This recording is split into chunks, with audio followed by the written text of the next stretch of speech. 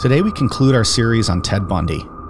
We'll pick up with his continued killings in Colorado and Idaho, cover his first arrest, his escape, his first stint in prison, and yet another escape. We'll then follow Bundy on the run to the horrible state of Florida, where his killings continue, eventually leading to his final arrest, trial, and execution. I'm Mike. I'm Ian. And I'm Dave.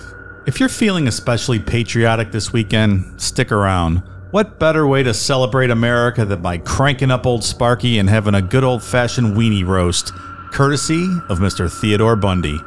This is Necronomipod. People here have been anticipating for 10 bitter years.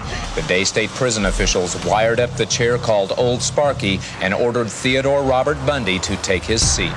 It's time for him to go. And now I have a daughter that lives in Lake City, and I want him gone. For these Floridians, the execution was a chance to vent their anger and demonstrate their hatred toward the man responsible for at least 3 deaths here and the legal system that allowed Bundy to survive 3 previous death warrants ordering his execution. I'm saying that he ought to die, and all the ones that's over the honor protesting, even the judges and the jury, the ones that's all been against him and kept him alive this long, they should be done the same way as he's going to get if he gets it, and hope God he gets it. I just realized I didn't put vodka in my drink.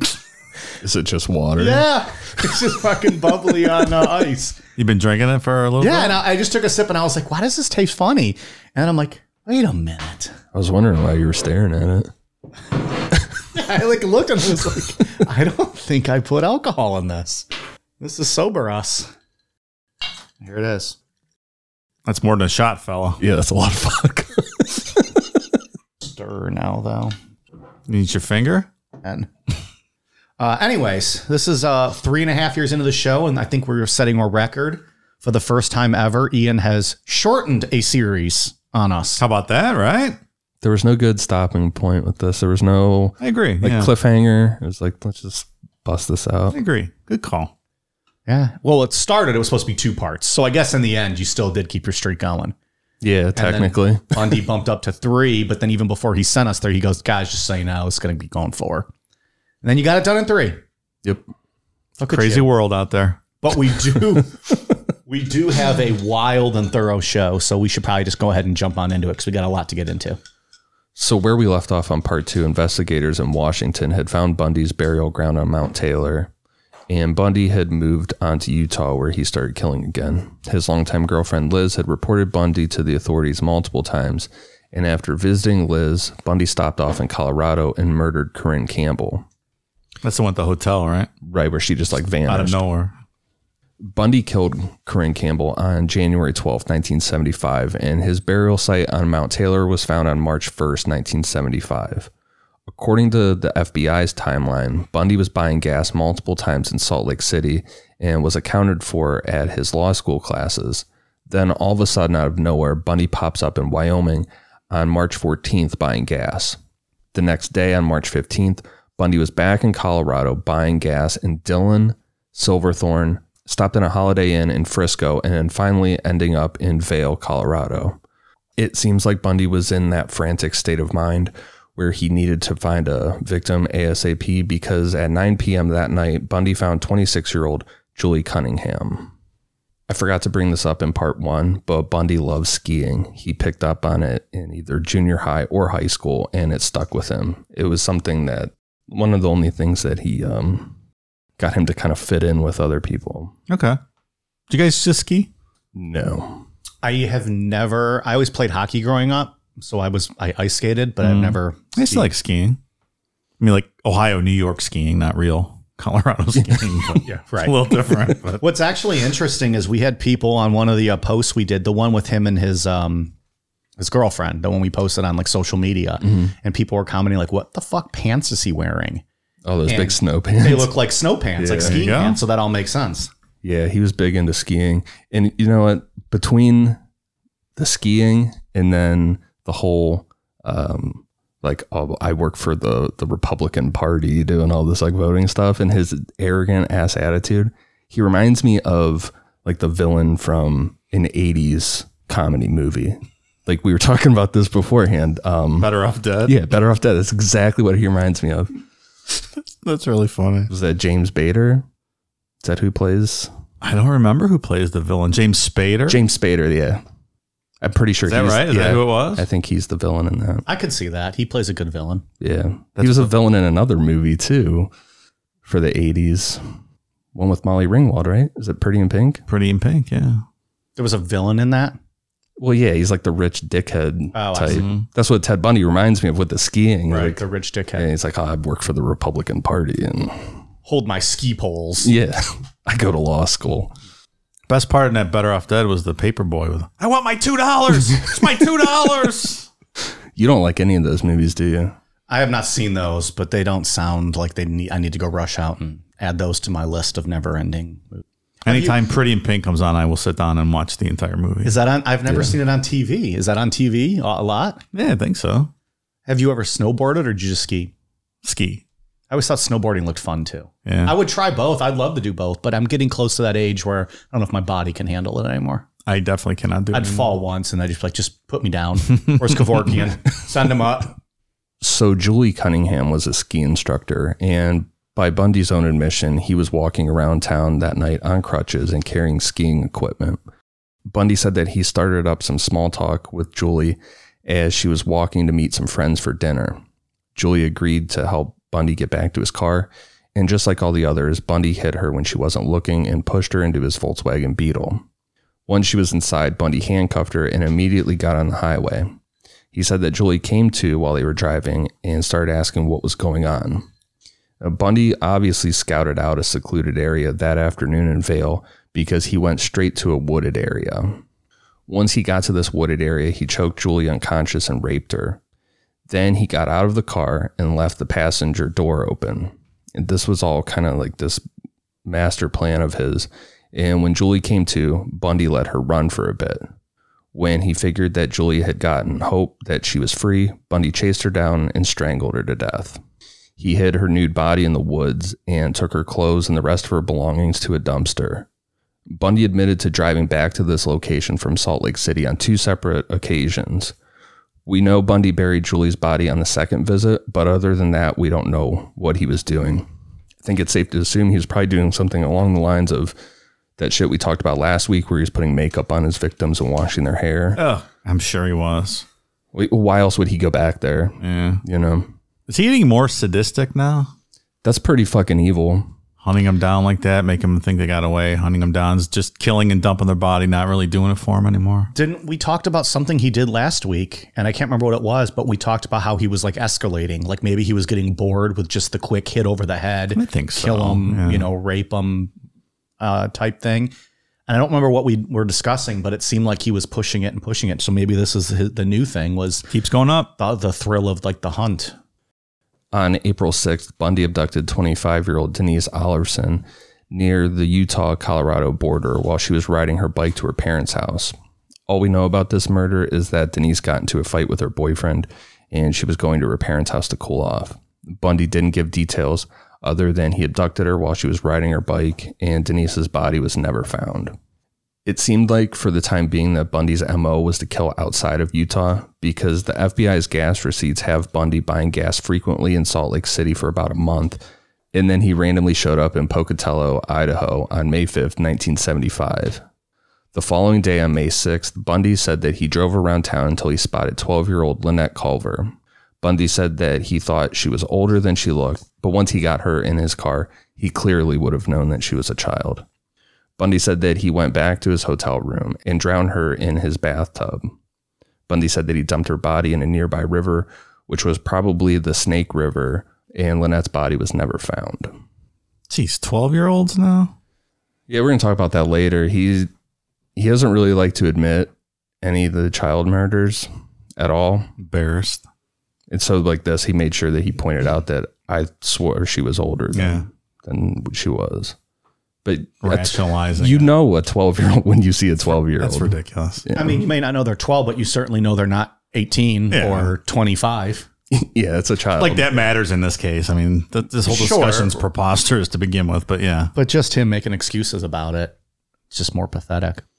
Didn't Evel Knievel try to jump Snake River and failed? I'm not the historian that you would think I would be on Evel Knievel. Well, I actually get annoyed with a lot of those stunt shows now because it's like an hour, 2 hours long of just them hyping it in commercials for like the last 30 seconds where they actually do the stunt. Yeah. And you're like, all right, whatever. This is not even, I'll fucking catch it on YouTube. Do they still do shows like that? I don't remember. Wasn't it like Evel Knievel's kid did it for a while, and there was other stunts that they did? Like I remember guys like walking over like the Grand Canyon, like on a tightrope, like stuff like that. Like Fox would always show. Yeah, his kid was doing some wild shit. Yeah, but I don't know if they still do that stuff. I haven't seen it in a while. Now it's all singing competitions. I'm sorry for bringing it up. Are you going to be able to finish the show? I know hearing about Evel Knievel sometime takes you out of commission for the rest of the night. Get sad and fall asleep over here with my non-alcoholic drink that I have. It's like 2% of the audience that are going to understand that. Patreon.com/Necronomicon. About a week or so after, Bundy had 3 former coworkers from DES come stay at his apartment for a week. This also included Carol Ann Boone. After this, Bundy went back to Seattle and spent a week with Liz. This was specifically the week of June 6th, and the two of them talked about getting married the following Christmas. Liz still didn't say a word about reporting Bundy to the authorities and gave no suspicion to Bundy that anything was wrong. Even though Bundy was talking about marriage, he left out the fact that he was banging Carol Ann Boone and a Utah law student on the side. This Liz is pretty interesting because she knows it's him, right? She's very certain it's him, and she's letting him stay there with her and her daughter, who it comes out later he was molesting, right? Yeah. Liz didn't know the molesting thing at the time. I would hope not. Yeah, right. But just the fact that she knew he was probably a pretty dangerous individual. I think the way I would think that it happened is that she's probably like, this guy, he might kill me and my daughter if he gets any word or suspicion that. I think it's probably possible. It had to have at least entered her mind, right? Yeah. Well, I think in part 2, we said like she was steadfast and like, all right, I'm going to keep an eye on this guy till someone fucking listens to me. I've called the local police. I've called Colorado. Nobody's doing anything. I know it's him, which is just crazy how brave she was. And I think that adds to being scared of what he would do to her as well when he's just walking around free. Sure. Because they weren't doing anything. Right. So yeah, maybe better for her to hide in plain sight until they actually pick him up. Depending on what report you read or, documentary you watch, in August or September of 1975, Ted Bundy was baptized into the Church of Jesus Christ of Latter-day Saints, aka Mormonism. Bundy didn't participate in anything, and he most definitely did not live a Mormon lifestyle. I think this was just to build like a potential alibi or have good standing within the community. Like if he ever got arrested, it would be more of a shock. Like no one would believe that a Mormon law student would be capable of this kind of stuff. Yeah. I guess the magic underpants didn't prevent murder, huh? Good guess now. No. One's not to question, though, Dave. No, not my place. They came to his defense, too. They rallied around. Yeah, they rallied around letters, and they were sure he got the wrong guy. He could never do this. He's a Mormon. He's a white Christian. He couldn't have done this. Come on. I did see an interesting article. I can't remember who wrote it, but it said that Bundy wasn't cunning. He was just white and a Republican. I don't disagree at all. There's a point to be made with that. That gets you pretty far, I think. I believe until the late 70s, the Mormons didn't even let black people become priests, right? I thought that went on like longer than that. I thought that was the 80s. Yeah. No, that's still a thing, Dave. I don't know what you're talking about. I mean, Mormon Church is a bunch of huge racists. So yeah. Too bad Ted was too old for his mission call, right? He could have went out in his white shirt and proselytized across the country. So many victims at that point. Like it's just like a buffet. He could have rung them up. Yeah. Back in Washington State, police were getting a little closer to solving the case. They were kind of dumbfounded how all the disappearances and murders of these young women just stopped. They were going on the theory that their guy had possibly been convicted of a crime and sent to jail, or maybe he died. The getting convicted of a crime theory was ruled out pretty quick, so the only way that they were going to figure out who this was to comb through thousands of leads that they were getting. Remember, we talked about that they were getting 200 per day, which is fucking crazy in the 70s to try and sort through all that. Yep. The King County Police Department had access to a very shitty computer, which was used for payroll. Essentially, the computer was wiped of all the payroll data, and officers started trading shifts, just entering data. Hey, we're going to need you guys to work some extra shifts, just entering data. Also, we're wiping out payroll, so you might not get paid for a few months. We'll worry about that on the back end, though. Keep it up, guys. Good work. They like exhausted their resources to do this, to put all these tips together. Good for them. Like overtime, like they went, the budget went through the roof. Isn't it crazy? Like one admin can do it in an afternoon now, right? Yeah. And back then it's like, nope. Shut it the fuck down. There's video of them working on these on this computer, and it's super fucking shitty. Oh, I'm sure. That's even like what did I have? A Commodore 64 in the early 80s? It's before that even. Yeah, we're talking 1975. I have no idea what they had back then. I certainly don't. I wasn't alive for 11 more years. All of the tips, the family and friends of the victims, and Volkswagen owners in the state with the name Ted were entered. Out of this data, 26 people hit a potential match, one of them being Ted Bundy. Out of them, how many had, all those different people calling in the same tip, right? Like he should have rose right to the top of the pile. In the early morning hours of August 16th, 1975, Utah Highway Patrol Officer Bob Hayward was patrolling Granger, which is a suburb of Salt Lake City. As Officer Hayward was patrolling, he noticed a suspicious vehicle driving slowly through neighborhoods. Spoiler, it was a tan Volkswagen Beetle. As soon as Bundy noticed the patrol car, he sped up, and when Officer Hayward turned on his lights, Bundy kept driving and gained speed. Eventually, Bundy stopped, and he got out of the car with his hands up and started walking towards Officer Hayward. Officer Hayward told him to stop, at which point Bundy pulled out his ID, which I would like to point out that if this officer, by today's standards, had every right to shoot Ted Bundy. Yeah, dropped him, sure. Yeah. Well, and you don't get out of this is back to that Bundy was a white, Mormon law student. Yeah, Mormon law student Republican. With a purdy haircut. Imagine if he would have reached for his ID and he was not any of that. Yep. Yeah, we're talking. We'll see you next week. Yeah, we're talking 3 o'clock in the morning, somewhere 3 or 4. Gets out of his car, walks towards the cop, puts his hand in his pocket. It's crazy. Should have been the end of the story, probably. Or could have been the end of this. Could have been. It's a better word. Officer Hayward asked Bundy what he was doing creeping around Granger, and just like, why the fuck wouldn't you just pull over? Bundy said that he was on his way home from watching a movie at a drive-in theater, and that he pulled over as soon as he noticed the officer's lights. He said that he kind of zoned out because it was late, and he didn't realize that Officer Hayward was trying to pull him over. Bundy was about to be charged with evading the police, which gave Officer Hayward the right to search Bundy's vehicle. It's so stupid. If you just pulled over, you wouldn't even got a ticket. You would have been on your way. Yeah. Dumb. You just say, oh, but yeah, I was coming home from this movie. Sorry. I got lost. Well, we say dumb, but given everything this guy has done, probably a little bit of panic sets in.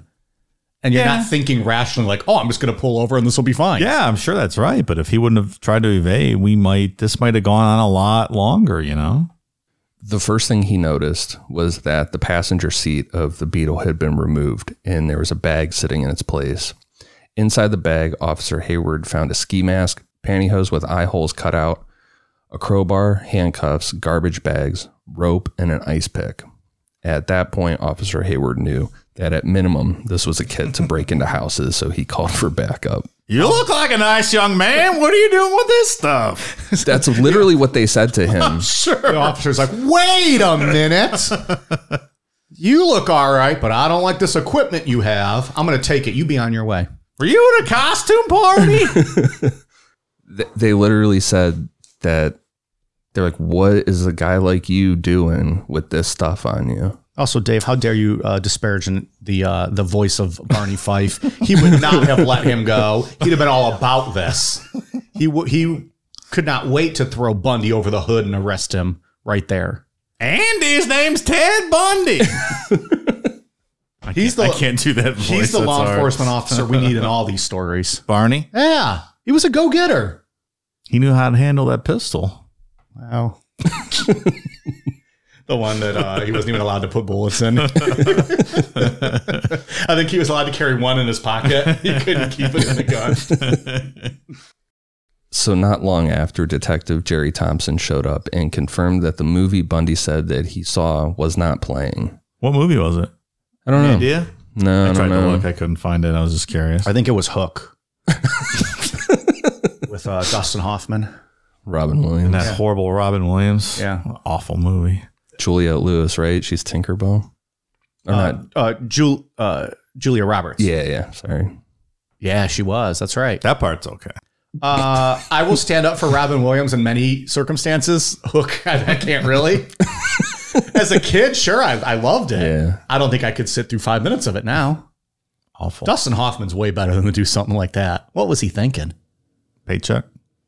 Yeah, he's probably living that Nick Cage life. Do you think he's on that Nick Cage, Bruce Willis, Morgan Freeman deal where he's like, here's my amount? No, I don't think he does that. Probably not. As soon as Detective Thompson looked at Bundy's ID, he knew that there was a lot more to this than picking up a guy who might have been on his way to break into a house. Detective Thompson was like, this guy matches the description of the guy who failed to abduct Carol DeRanche. And furthermore, the name Ted Bundy had been on his mind ever since Liz Kopfler called their office to voice concerns that Bundy was responsible for all the missing women and girls. Oh, so they knew that name then. Yeah, Detective Thompson knew this name. There's like some really, really good police work in this story, and then there's some really shitty. They're like, oh, this white, handsome, law student couldn't possibly do this. Yeah. Interesting turn of events here. And we're just getting started. Bundy was arrested for evading police, and the wheels were set in motion to have intent charges added for the obvious burglary kit. Police were able to get a search warrant for his apartment, and they found a guide to Colorado ski resorts with a check mark next to the Wildwood Inn where Corinne Campbell was abducted and murdered. They also found a pamphlet for a Viewmont High School play in Bountiful, Utah, the same one where Deborah Kent was last seen at. This was all circumstantial evidence, as well as the items found in Bundy's car, so police had to let him go. But they knew that Bundy was their guy, and Salt Lake City police put 24-hour surveillance on Bundy. This is where those supposed Polaroids we talked about last week get brought up. According to Bundy, he had a collection of Polaroids of the victims that he had taken after he killed them. Bundy said that the police missed them in their search, and as soon as he got back to his apartment, he destroyed them. Wow. I wonder what was on there. Can't even imagine. I don't know, man. The crime scene photos for this case are super fucking creepy. I think it's just because of the picture quality, 70s pictures, and they're super fuzzy. Yeah, they're really creepy pictures. Yeah. So I would assume something similar. Yeah. You given any thought this week to your BTK photo shoot, Mike? I have not thought about it since the last time you brought it up. Okay, just checking in on it. We'll see. Maybe we'll save that for that high-level Patreon tier. Maybe our OnlyFans were thinking about getting started. Okay. We'll do that. While Salt Lake City police had Bundy on 24-hour surveillance, Detective Thompson flew out to Seattle to interview Liz. She told them about Bundy's odd behavior leading up to him moving to Utah. She told Detective Thompson about items like radios or new TVs that would randomly show up at her house or Bundy's apartment, and she knew damn well that Bundy couldn't afford them. Liz said that Bundy would get super pissed if she asked him about how he got the new TV or these other items, saying, quote, "If you tell anyone, I'll break your fucking neck." And he talks about that a lot. And remember I said how the book with Stephen McCod is like the first 40 pages are nonsense until he comes up with that third person bullshit. Right. He brags up a lot about how he could steal shit. He's all about stealing stuff. Said that he could just walk into he would be walking by, see a TV in the front window of a place. Like, I want that. Just walk in, take it, and just walk out. Like he was supposed to be there doing do it. with confidence. Yeah. People are probably like, oh, he must have paid for that with somebody else and he's just picking it up. Act like you belong there. Yeah, right. No one's going to accuse a guy that looks like that of shoplifting, right? Yeah. Yeah. Look, we do this every week with this podcast. We act like we belong here. And somehow or another, we've been at 3.5 years. At some point, someone's going to figure out we don't know what the fuck we're doing. And it's funny because we talked about this before. People like Charles Ng and several other these guys were just bad thieves, and they had criminal records because they were not good at stealing. Right. Maybe partly because they look like they did, and Ted's the opposite because he looks like he does. Very true. That's a good point. Yeah. But Take there is Jerry something- Brudos. He got in trouble for stealing a lot. Jerry Brudos versus Ted Bundy, just by appearances. Yeah. But there is something to be said about the confidence factor, too. that he was doing. Absolutely. I mean, Oh, he had all the confidence in the world. like we just said, I think there's something to be said for that as well. Charles Ng is such a shitty thief. He brought the whole thing down, crashing down, stealing Over Like a a hardware store? like a hammer or something. Yeah, it was a hammer, a saw, or something real dumb. Remember, he saw the police talking to Leonard Lake, and he just turned around and walked the other way. It's like, nope. See ya. What was his thing? Dad died, mommy cried, baby fried. Was that his Yeah, little talking about thing he burning liked that to say? baby alive. You made this no longer fun? Oh, was this fun up until this point? Well, him being a shitty thief and ruining the whole thing, stealing a hammer, yeah, it's a little fun. Liz told Detective Thompson about other items she found at her house or Bundy's apartment. These items included crutches, plaster used for casts, a meat cleaver that was never used for cooking, surgical gloves, and a bag full of women's clothing. She also shed some light on their relationship, that it wasn't so picture perfect like some documentaries would have you believe. Like, it's like, how could this guy be living this perfect life with this woman and then do this on the side? But he was molesting their child. So how is this a perfect relationship? Like, how are documentaries even... He gets romanticized a lot. He does. You're right. He gets romanticized as like this, well, we've already said a million times, this good-looking white guy, whatever, that was just killing pretty women. Didn't we Doesn't get into the... You have to talk about Kimberly Leach at the very end. But the other 12-year-old girl, Lynette, she doesn't get brought up that much. Him molesting Liz's daughter doesn't get brought up very much. It's very romanticized. I had never heard that, so yeah, it doesn't. It gets a slightly hazy for me. Might have been all the 107 Diet Millers I had, but we had our Zoom happy hour with the $10 patrons this past weekend. Didn't we talk a little bit about like the romanticism of serial killers and how it kind of is just, it's wild how like people like Ted Bundy do get romanticized and like why that is, I think with that sounds familiar. as opposed to like a, you don't ever like romanticize a Timothy McVeigh, like the one-off kind of like Or like a school terrorist type shooter. or like a school shooter where it's all done in one thing, as opposed to the guy who, there's the investigation and the hunt. It seems like they get more romanticized. I don't know. I remember us discussing it a bit, so I think it was a good conversation. You're right. It's an interesting contrast Yeah. in perception. I don't know why exactly.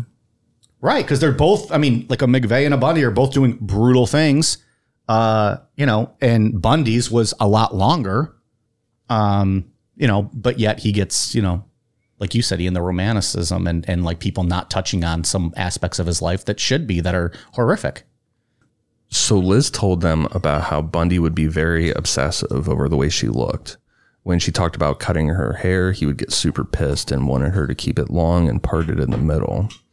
Sometimes Liz would wake up in the middle of the night and Bundy would be under their covers with a flashlight examining Liz's body.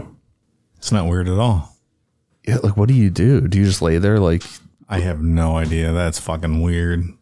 Especially after you know what you know. Like, you're pretty damn sure that he's the killer. You just lay there, right? Thinking a knife's about to plunge in you? You hold the cover over his head and you Dutch oven him, right? That's what you should do. No man wants that. Some men want that, probably. Probably a lot of men, actually. More than I care to think about. Detective Thompson then wanted to compare notes. Like we said on part 2, there were dates that Bundy would rush out of things, like the whole pizza and pipes thing. Detective Thompson was able to confirm that Bundy was not with Liz on any of the nights the Pacific Northwest victims had disappeared, and Bundy wasn't with her on the day Janice Ott and Denise Naslund were abducted from Lake Sammamish State Park. Bundy wasn't stupid, and he knew that police weren't just going to drop their investigation into him. So thinking that he was real smart, Bundy sold his Volkswagen Beetle to a teenage kid. Since he was under constant surveillance, police impounded the car from the kid. When I was reading about this, I hope they paid him for it. They weren't like, just take it. Like, this is ours now. Fuck you, kid. But well, if they didn't have enough probable cause to seize it from him, I don't know that they could have seized it from the kid, right? So hopefully they bought it off the kid. that's what I'm hoping for. Yeah. They just didn't say, fuck you, we're taking this. But from there, the FBI came in and tore the car apart, and they found hairs matching Melissa Smith, Corinne Campbell, and Carol DeBranche. None of these young women had ever met one another, making it absolutely impossible for Bundy to explain that away. From there, police issued a summons for Bundy to appear in a lineup. Carol DeBranche immediately identified Bundy as Officer Roseland. Remember, he just said he was a cop, and Carol had no idea that his name was actually Ted Bundy. Witnesses from Viewmont High School identified Ted Bundy as the guy they saw pacing back and forth outside the auditorium the night Deborah Kent disappeared. There was no trace of Deborah Kent at the time, so police couldn't charge Bundy with her disappearance, but they had more than enough to charge him with the aggravated kidnapping and attempted criminal assault of Carol DeBranche. So that's the lineup where he showed up with a brand new haircut looking completely different, right? And they had to get rid of the 7 officers that were going to do the lineup and find 7 new officers that resembled him for the lineup.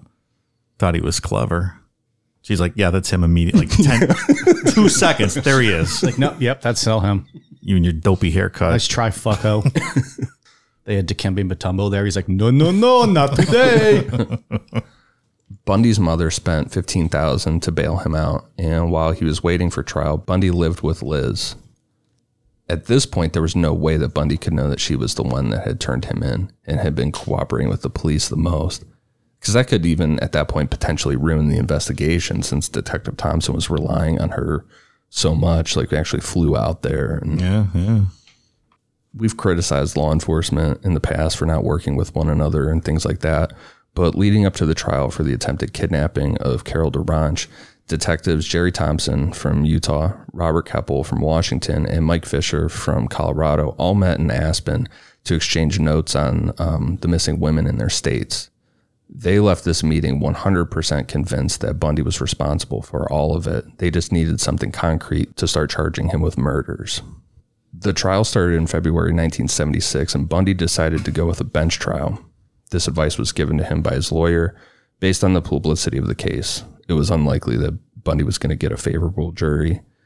After a 4-day trial, Bundy was found guilty of both charges and sentenced to 1 to 15 years in the Utah State Prison. You know, I almost always say go with a bench trial and avoid a jury trial. I'm not sure I agree in this situation. I think people that their perception of him, that we've already talked about, a lot of people thought he wasn't guilty just based on appearance. So maybe this was the one time you should have tried to convince a jury, you know? Like the male version of a Casey Anthony type. Exactly. But did a lot of that idea of him come out after the fact, or was he even aware of that at this point? Like, was he aware that people... Yeah, that's true. I guess I don't know how aware, but people came to the trial and stood outside and proclaimed his innocence and stuff, right? Women just based on how he looked. There's still people today that question his innocence online. Jesus Christ. See? Of course there are. So, I mean, for the exact opposite reasons why most people should never take a jury trial, I think he probably should have. I think it would have given him a better option, better chance. Yeah, there's something to be said for that.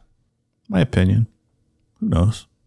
As a precursor to what we're going to talk about in a minute, while serving this sentence, in October of 1976, Bundy was caught hiding in some bushes during outdoors time. Guards found him with an escape kit of maps, flight schedules, and a social security card. Guards threw him in solitary confinement, and as he sat there, investigators in Colorado were ready to charge Bundy with the murder of Corinne Campbell. I like to think they were like kind of really small bushes, and he was just kind of like hiding behind them. And they're like, "Hey, asshole, we fucking see you." Like you can see 3/4 of him. Yeah, like, but he's got like his big map out. He's like looking and like plotting his escape.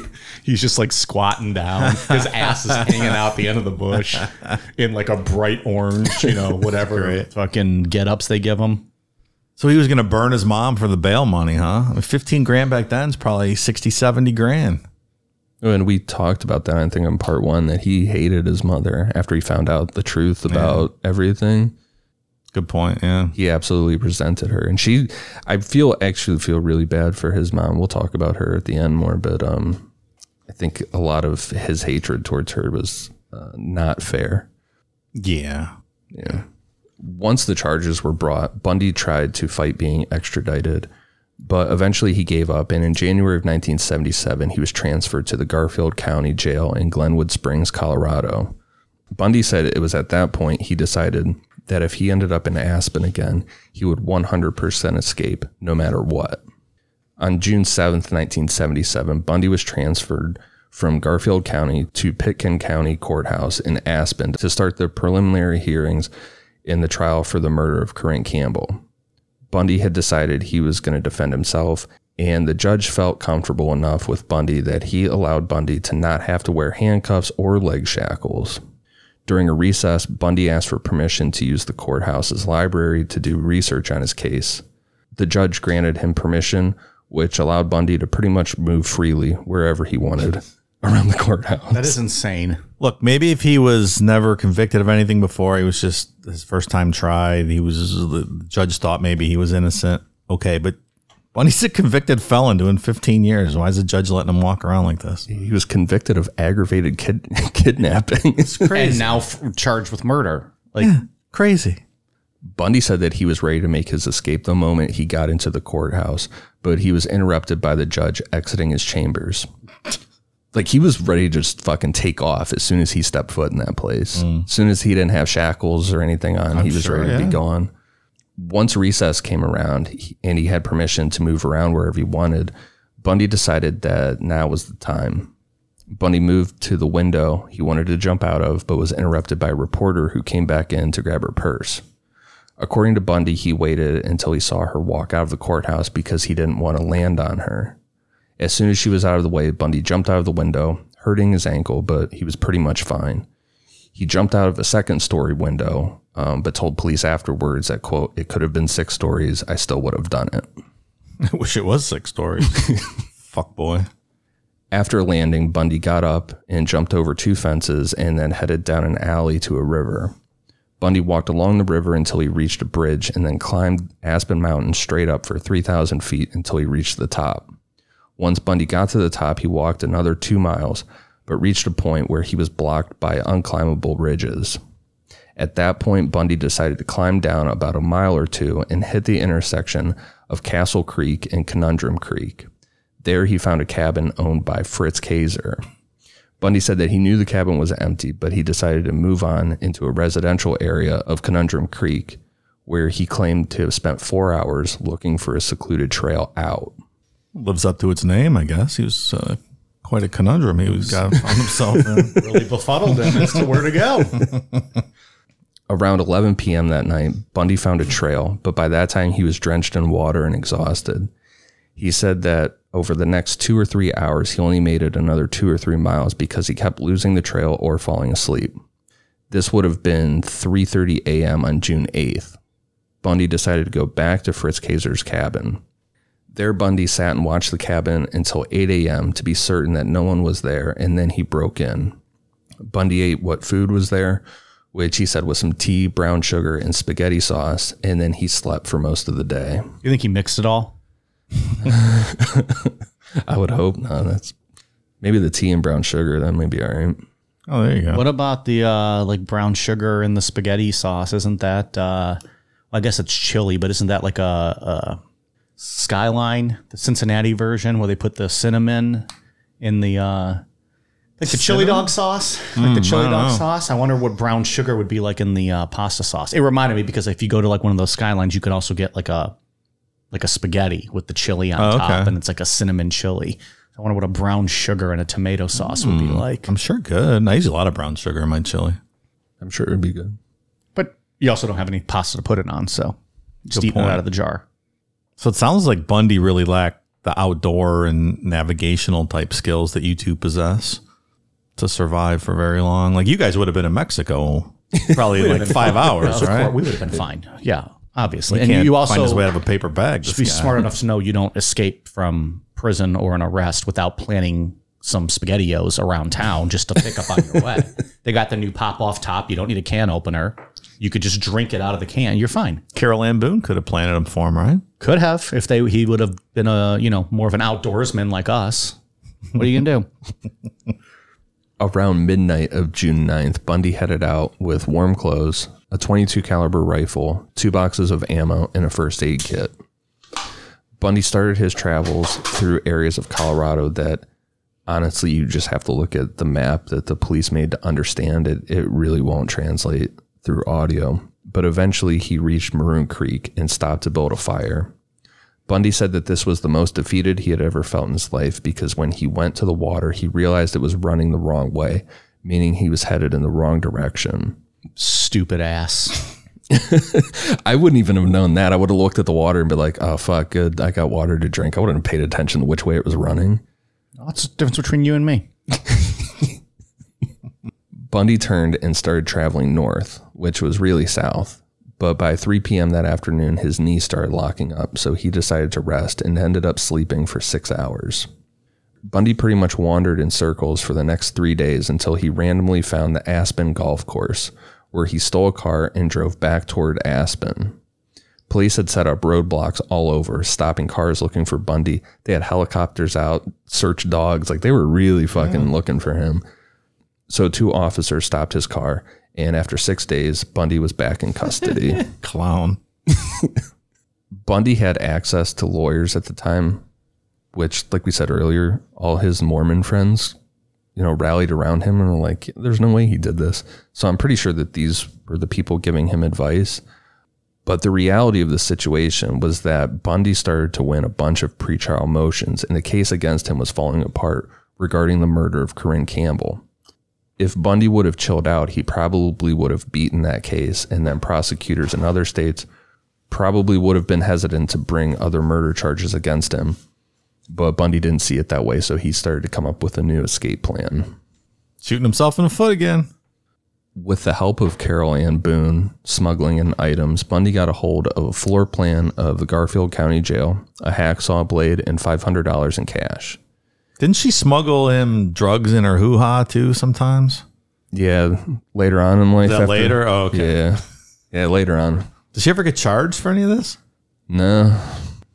She smuggled some jizz out of prison in her hoo-ha, right? She did do that. I had questions about, we'll get to that though. Remember in Goodfellas when Karen's smuggling in Henry drugs, but then she sees his mistress on the thing, so she gets pissed. She starts throwing it out in the open. He's like, fucking Karen, will you settle down? Anyways, just an excuse to bring up Goodfellas.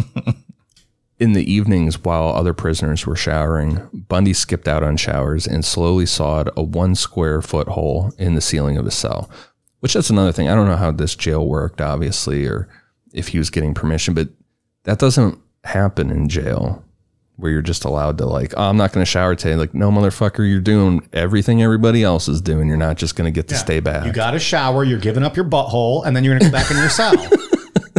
Boy, you don't get out of this. But it's Andy Dufresne had to do it. Why doesn't he? But this is county jail. It's not prison. It's in Aspen, right? It's a little more relaxed environment, I'm guessing. Yeah, and his ass has been a lot of I just feel like he should troubling circumstances. He should have been watched a little more than this. After one successful escape. He's still not being perceived as the violent criminal that he is. Right. No, and he's getting privileges. Like, this is the guy that jumped out of the window. Yeah. And he's like, oh, well, he's just not going to shower today. Okay. Yeah, that's what I mean. Like, I feel like he should be under I agree. Very close eye. Welcome to Aspen. Now let's take that ass for a spin. There you go. Bundy had also pretty much stopped eating and lost 35 pounds so he would be able to fit through the hole. Once he was skinny enough, Bundy started to do trial runs at night to get an idea of the layout of the ductwork and stuff like that. He did this for weeks, and other prisoners complained about noises in the ceiling at night, but the guards never investigated their claims. If only there was something to tip us off. On December 30th, 1977, most of the jail staff was on Christmas break, and prisoners considered nonviolent were allowed to be out with their families. See, it's very relaxed. gotta be. Yeah, if they're getting furlough. Yeah. Just because the jailers don't want to work that night. So you guys can go home for the weekend. So Bundy saw this as the perfect opportunity. He piled books and paperwork in his bed to make it look like a person was sleeping under the covers, and climbed into the ceiling. He made his way over to the jailer's apartment, who was out with his wife that night, and got some clothes out of the jailer's closet. Bundy then walked out of the front door like nothing happened, and he was free. Just like Andy Dufresne wearing the warden's suit, right? Yeah, but what the fuck is a jailer's apartment? Like, what's a jailer? Like the way that I read like the warden of a county jail? Yeah, like the guy in charge of, like, the head guard. Has an apartment attached to the like jail. he lives there. I'd be like, fuck that. I'll get my own house down the road. I'm not living here. It's the perks of the job, Mike. I get to live with all the prisoners. Right. And we're going to take your rent out of your paycheck now. It's $500 a month you owe us. So Bundy made his way to where cars were parked outside, like on the sides of streets, and he opened every car until he found one that had the keys left inside, which he was able to do this multiple times throughout this story. When he stole cars, most of the time they already had their keys in it. I don't understand why people were just leaving their keys in their cars in the 70s. Isn't this the Different time when Ian. people didn't lock their front doors, right? It's absurd. Well, we locked our front doors in the 70s. Well, but I know where you live, too. Where you grew up. That's a smart move, pal. I don't understand that. That seems so... I don't feel like times have changed that much. Obviously, Ted Bundy existed in the 70s. I have admittedly left my keys in my car in my driveway overnight in our area.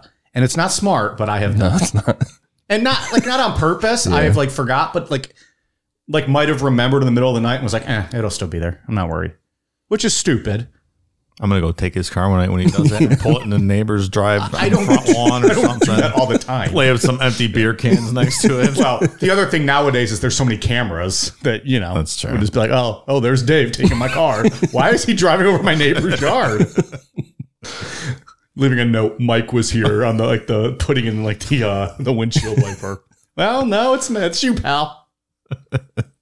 So he got this car and drove until it broke down. From there, he hitchhiked to Vail, Colorado, which got him 60 miles away from the jail.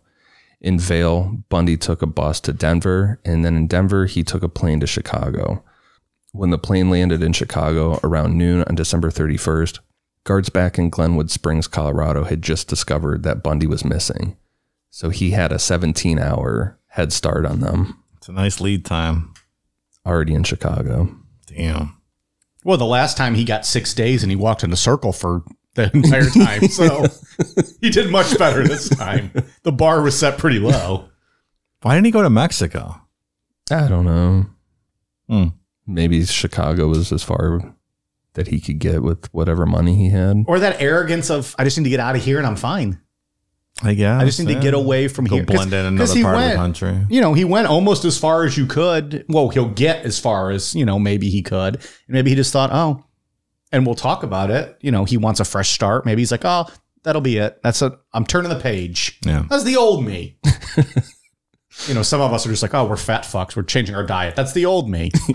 This guy's like, I murdered a bunch of women. That was the old me. I'm a good guy moving forward. Bygones. New year, new me. Yeah, right. That's really the way he saw himself. There's things that he says that it's like, I don't understand what the big deal is. Like, what the fuss is over me. Like, just let me do my thing. The way he talks, it's very odd. That's why he's number one on Dave's punch in the face list. It is one of the reasons. He's like, that is in fact one of the reasons. Now a word from our sponsor, BetterHelp. Life can be overwhelming, and many people are burned out without even knowing it. Symptoms can include lack of motivation, irritability, fatigue, and more. We associate burnout with work, but that's not the only cause. Any of our roles in life can lead us to feel burned out, and BetterHelp Online Therapy wants to remind you to prioritize yourself. Talking with someone can help you figure out what's causing stress in your life. When I get burned out, my stress level skyrockets. This usually causes me to have crippling anxiety, which then prevents me from getting anything done. I often have to take time to stop, remind myself to breathe, and just relax. Talking with someone about how you're feeling can also help you out, more than you probably realize. Your mental health should be taken seriously. Nothing can cripple your day or stunt your motivation more than feeling depressed, anxious, or sad. We all have a lot to deal with in our daily lives, be it the struggles of work, keeping food on your table, or even paying the bills. Your mental health is one area that you shouldn't have to worry about. So whether life currently has you down, you're feeling unfulfilled, we're all experiencing our own form of strain on our mental health. And for that, BetterHelp is here for us. BetterHelp is customized online therapy that offers video, phone, and even live chat sessions with your therapist. So you don't have to see anyone on camera if you don't want to. It's much more affordable than in-person therapy, and you could be matched with a therapist in under 48 hours. Necronomipod listeners get 10% off their first month at betterhelp.com/necro. Again, that's BetterHelp, HELP.com/necro. That's BetterHelp.com/necro. And thanks to BetterHelp for sponsoring today's podcast. All right, so we hope you guys enjoyed the series on Ted Bundy. You guys got any final thoughts? This is where you just say yeah, and you just go right into like the rest of the show. You're like, yeah, I got one more thing. So once he was in Chicago, Bundy got on a train to Ann Arbor, Michigan, where he hit up a bar to watch the Rose Bowl game between the Michigan Wolverines and the Washington Huskies. The Huskies won that game because Michigan sucks. God damn. Was it a blowout? I don't know. Oh, Sorry, Preston. I don't think so. 27-20, I want to say. We haven't talked about Preston in a while, so I was just trying to give him a shout. Our Michigan boy. Wonder if he still listens. You probably like to scared think him so. off. Oh, you're shitting on Michigan, which is a beautiful state, by the way. Going up there next month. See? Do a little sightseeing. Wear all my Ohio State gear. Go look at all the trophies they don't have because Ohio State has them all. Like, this is a nice shelf you got. There's no trophies on it, but it would look nice with one. I believe Michigan actually leads the series, still going back to inception. Damn. I don't watch college sports, so I don't know about that. yeah, I'm not big into college football. But that's also like us Browns fans being like, well, we have more world titles than all of you. Meanwhile, it was before like Super Bowls were invented. We're still the championship, though. Well, and Tom Brady's like, sit down, motherfuckers. I got more than all y'all combined. The Browns had the greatest player in football history, though. They never had Tom Brady. They had the second best. I'm going to entertain that.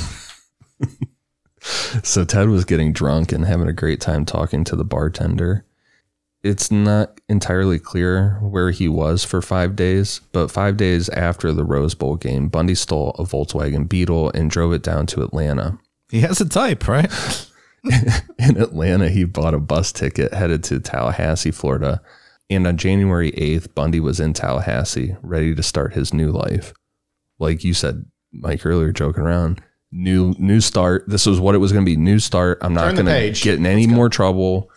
Bygones. Yeah. We'll call it even. Let's move on. You don't harass me, cops. I won't do anything wrong. This is something that I found shocking, that $500 went a long way back in 1978, because after buying all the bus tickets and a plane ticket, Bundy rented a hotel room for one night, and then he rented a room at a boarding house near Florida State University under the name Chris Hagen. That's like $2,200 in 1978 money. Is it? Yeah. I could make that last if I had to. Yeah. Sure. Being the survivalist I am. Yeah, and I'd be in fucking Mexico. Where $2,200 would get you doing. a lot further. Yep. I don't know if we said it on air or not, but he had all kind of aliases. Chris Hagen's a pretty good one. I wouldn't question that. That's a good name. Yeah, that's a solid one. I'd go with Chris Hansen personally. There's some other good ones he used. The FBI has Gary Hammond. That's a pretty good one. That's a good one. Ken Misner. Sure, I would never think anything about that. Here's one. Rex Bundy. That is absurd. Yeah, that's a stupid one. Like, he was really like A+ names. Yeah. And then that, like, that's Rex Bundy. That's an F. He used Rex a lot. He must have thought that was really cool or something. Sexy Ted. But like, Going to Rex tonight. also change your last name, fucko. Yeah.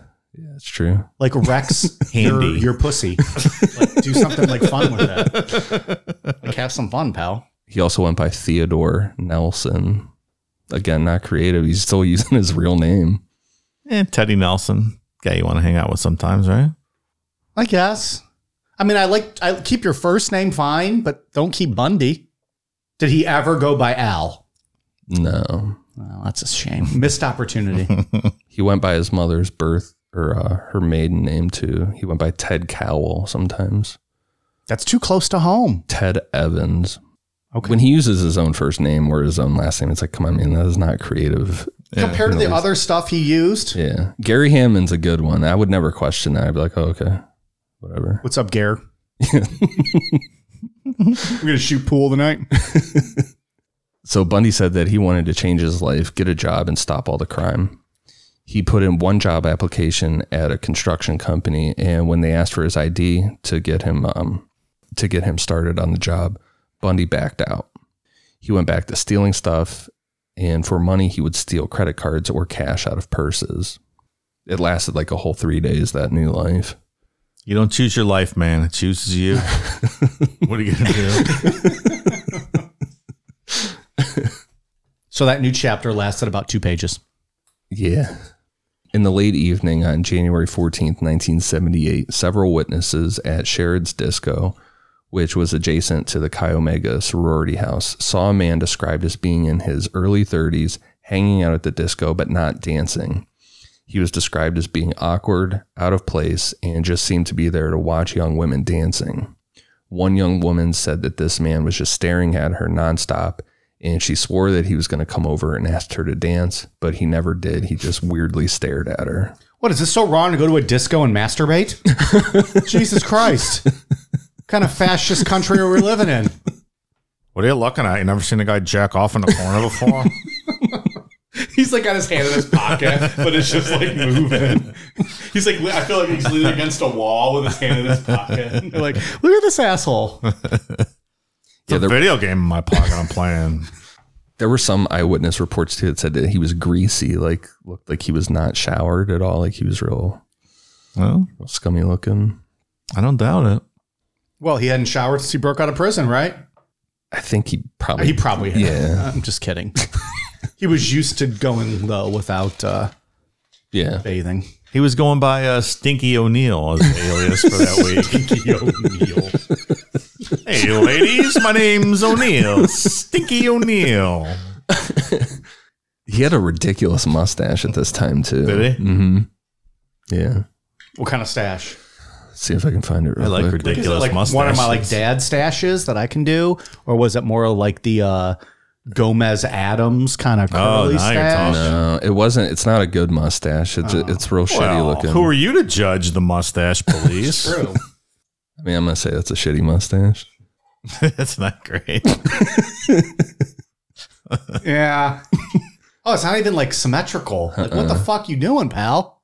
So that's what he looked like. This is the guy that they, Zac Efron is playing this fuck face.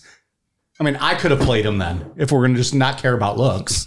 You want me to shave my mustache like all fucking... Yes. Like, I'll make it look like I failed geometry and just, have it all fucked up like that? Yes, the answer is yes. Okay. Do it for America. I've been looking for an excuse to go back to a mustache. I just don't know if the world's ready for that. I don't know if I'm ready for my fat face if I shave this beard. It's been a long time. My beard hides my chin. I'm never cutting that off. I know, pal. That's the same with me. But I will always remember the first time I did, when we first started this podcast, and I shaved my my beard and I had this little mustache, and I was like, oh yeah, it's exactly what you think a mustache should be. And Ian sees me and goes, that is an exact dad mustache if I've ever seen one. Like, you just need to wear some New Balance, jean shorts, and mow the lawn because that is a dad stash. Tuck your t-shirt into your jean shorts. Right. My white t-shirt. Have my socks pulled up halfway up my calves. Should we do that? Should we all just do mustaches for one day? We don't have to take any photos that we'll release. Let's just do it. I'm not shaving my beard off to Not once? make a mustache. Not once? I don't know, man. I've been working on this beard for a couple months now. One photo of us with just 3 mustaches. Just one. We'll talk about it. I'm not saying we have to release it. I just want to have that. Just for our own, our own pleasure. Like, look at like one of us, like we'd be badass. Like one of us puts our foot like on a stool, like, just showing bulge, just being men. One of us can have a tomahawk in their hand, just something tough. I don't know. Maybe like an Dave eyebrow. could be like grilling steak. That I can do. Like an eyebrow raised like The Rock. Yeah, there you go. I can't do that. Can you? No. Well, I can't either. Can you? There you go. He's got it a little bit. Yeah, I can't do it. I don't have that forehead movement going on. All right, maybe we'll put a pin in that, but then that might be an off-air thing. We'll see. I don't know. I want to do a mustache. Come on.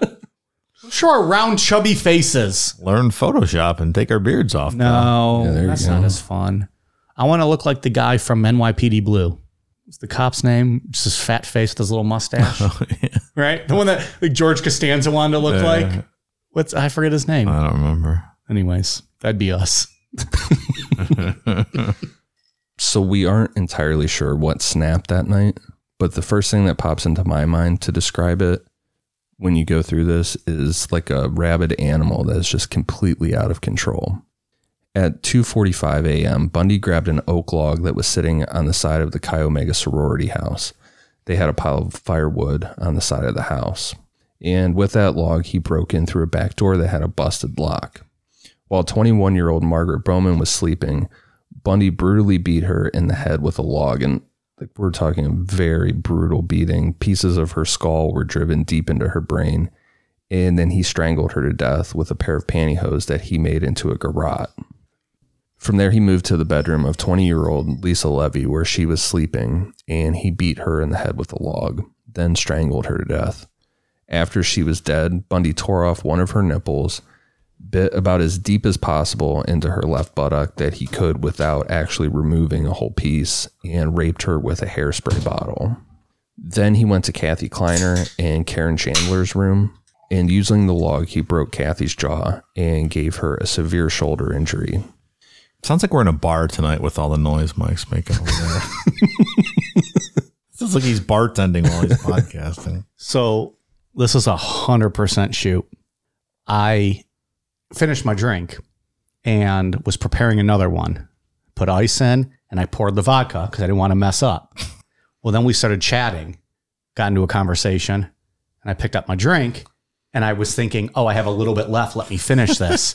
And I took a huge swig. No, this time I forgot to add my water, my bubbly. So you're going to be feeling good here in a little bit? Well, it was one good swig, but I'm 100% like not as gone as I have been in many of our shows. I'm having a tough night with my drinks. We need to hire a fucking intern to make our cocktails for us. Is that too much to ask? Shouldn't be. Type up the notes for you. You dictate to him, to Declan, our intern. You dictate them to him. He types them up, sends them to Dave and I, and then he sits and he bartends. We pay nothing, but he'll get a t-shirt. And we'll write him a glowing letter when he goes off to college or whatever he wants to do. Declan, send your resume. Tough night for me on the drink scale. I did that with a glass of Crown here one night. I did that exact same thing. But it's funny that I went back. I forgot my vodka. A whole nother drink. I forgot my mixer. Struggle Bus USA. Karen Chandler suffered a concussion, broken jaw, and a bunch of her teeth were knocked out. And she also had broken fingers. While attacking these young women, Bundy saw headlights through the window and stopped to flee. This was Nita Neary coming home from a night out with her boyfriend. Nita Neary walked through the back door to see Bundy as he was leaving through the front. He was coming downstairs and went through the front door. Nina came home at 3 a.m., so all of this took place in less than 15 minutes. And there were 30 young women living in this house. It was just this frantic, silent. And so this was a full house. Oh, yeah. There was 30 people in this house. Yeah, like just a typical sorority house, you would think. And like, I don't want to get too gruesome, but like when he raped Lisa Levy with the hairspray bottle, like she suffered extreme internal injuries from that. Like it was like this was just this rabid frenzy through this house. I wonder why he stopped. I guess enough is enough at some point. And well, they think it was him seeing the headlights. So he split. Yeah. So he wouldn't have come home. He might have went through the whole house. Yeah. Still in this frantic state of mind, Bundy walked 8 blocks away where he broke into the basement apartment of FSU student Cheryl Thomas and attacked her while she slept. Bundy dislocated her shoulder, broke her jaw, and fractured her skull in 5 places. Thankfully, Cheryl survived, but she was left permanently deaf and had damage to her equilibrium that made her unable to dance. Cheryl was headed to towards a very successful career in dancing, like potential Broadway type stuff, and it's just completely ruined her life. Devastating. It's just infuriating that this piece of shit had affected so many lives, you know?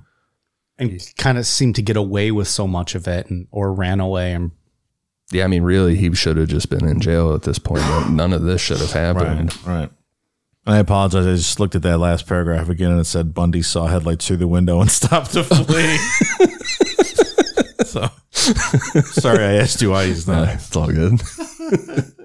But in all fairness, the hairspray bottle that we had mentioned, like when he was raping that girl with the hairspray, was the first girl. And then he went and attacked Kathy and Karen based on the way this reads. He killed one. But like, and the hairspray was allegedly on Lisa Levy, right? Right. That was on Lisa Levy. So he did that and then went and attacked the other two within 15 minutes. Yeah. So, I mean, it might have been a situation, Dave, like you said, where he was just like, he killed her or whatever, and then was, used the hairspray bottle and then was like, okay, I'm moving on real quick. Yeah. Which is just wild that all of this happened in 50 minutes. And how many other women might he have attacked had he not seen those headlights? A lot, I'm sure. Yeah. Yeah. He probably would have went through that whole house until someone woke up. The FBI's timeline has receipts and records of Bundy using various stolen credit cards around Tallahassee up until February 2nd, when he stole a white FSU van and drove 150 miles east to Jacksonville. And that's one of the things that I always thought, I thought right after the Chi Omega murders that he took off and stole that van and drove. He hung around in town for a while before he took off. Didn't he try to break in next door or something? Or down the street, some other building there? Probably. I think they hit that on that documentary. I forget exactly, but like he could have went for more that night. Yeah. It still wasn't done. They have stops marked down for gas and buying maps on the way there. And when he showed up on February 8th, Bundy approached 14-year-old Leslie Permenter and told her that his name was Richard Burton and that he worked for the fire department. Leslie's older brother saw Bundy talking to her and came over to see what was going on. And at that point, Bundy took off. After failing to abduct Leslie, Bundy backtracked 60 miles to Lake City, Florida. On February 9th, 1978, 12-year-old Kimberly Leach was called back to her homeroom to get her purse that she'd left behind, and that's the last time anyone saw her alive. The only person to see anything that day was a firefighter driving by. This firefighter was coming home from work and saw a man holding a young girl by her arm and walking her from the school to a white van. He thought to himself that the girl must have gotten in trouble in school or something like that and was being sent home. 7 weeks later, Kimberly's mummified remains were found underneath a hog shed. There was evidence that she had been raped and that her throat was slit, but not a single slit. There were multiple knife wounds to her neck. I bet that guy replays that day of his life every single day. And what do? You're just driving by and you just... Yeah. I would probably think the same thing too, because it's a school parking lot. It's like right in front of the school, you're like, oh shit, she's probably in trouble. Yeah. Yeah. You're not supposed to think that every situation you see is a bad, horrible situation like this. That's not going to change the fact that this guy thinks about it every day, I'm sure. But no, not that he's wrong at all. It's not his fault. Like what are you supposed to do? Yeah. You're just going to wait outside every school and look at anybody that ever walks out angry or with a kid that and question them. Bundy drove back to Tallahassee, where he was still renting that room near FSU, and he didn't have the cash to pay for rent. So on February 12th, this fucking guy stole another Volkswagen Beetle and started driving west. This is like the fourth or fifth time he has stolen a Volkswagen Beetle in this story. If nothing else, they know that. like don't you want to try to be undercover at least a little bit? You know what? Get a fucking Bronco. I hear those work pretty well. Get one of those. On February 15th, Bundy was stopped at 1 a.m. in Pensacola near the Alabama state line after a random check of his license plate showed the Volkswagen was stolen. When Officer David Lee told Bundy he was under arrest for driving a stolen vehicle, Bundy kicked Lee's legs out from under him and started running away.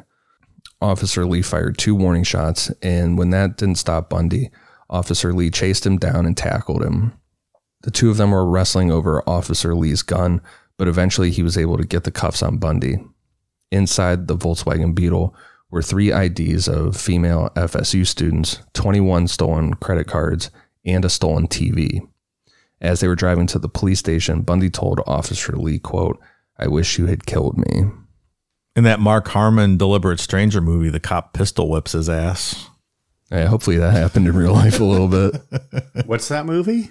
It's called The Deliberate Stranger from the 80s, like a TV 2-night movie. Based on Bundy? Yeah. It's called The Deliberate Stranger. That's good. Now, pistol whipping. I can get into that. So now Bundy is done, and Sheriff Ken Katsaris is going to like make sure he's done, that this is the end of the road for Ted Bundy. Yeah. Good. It's about damn time. I like Sheriff Katsaris a lot.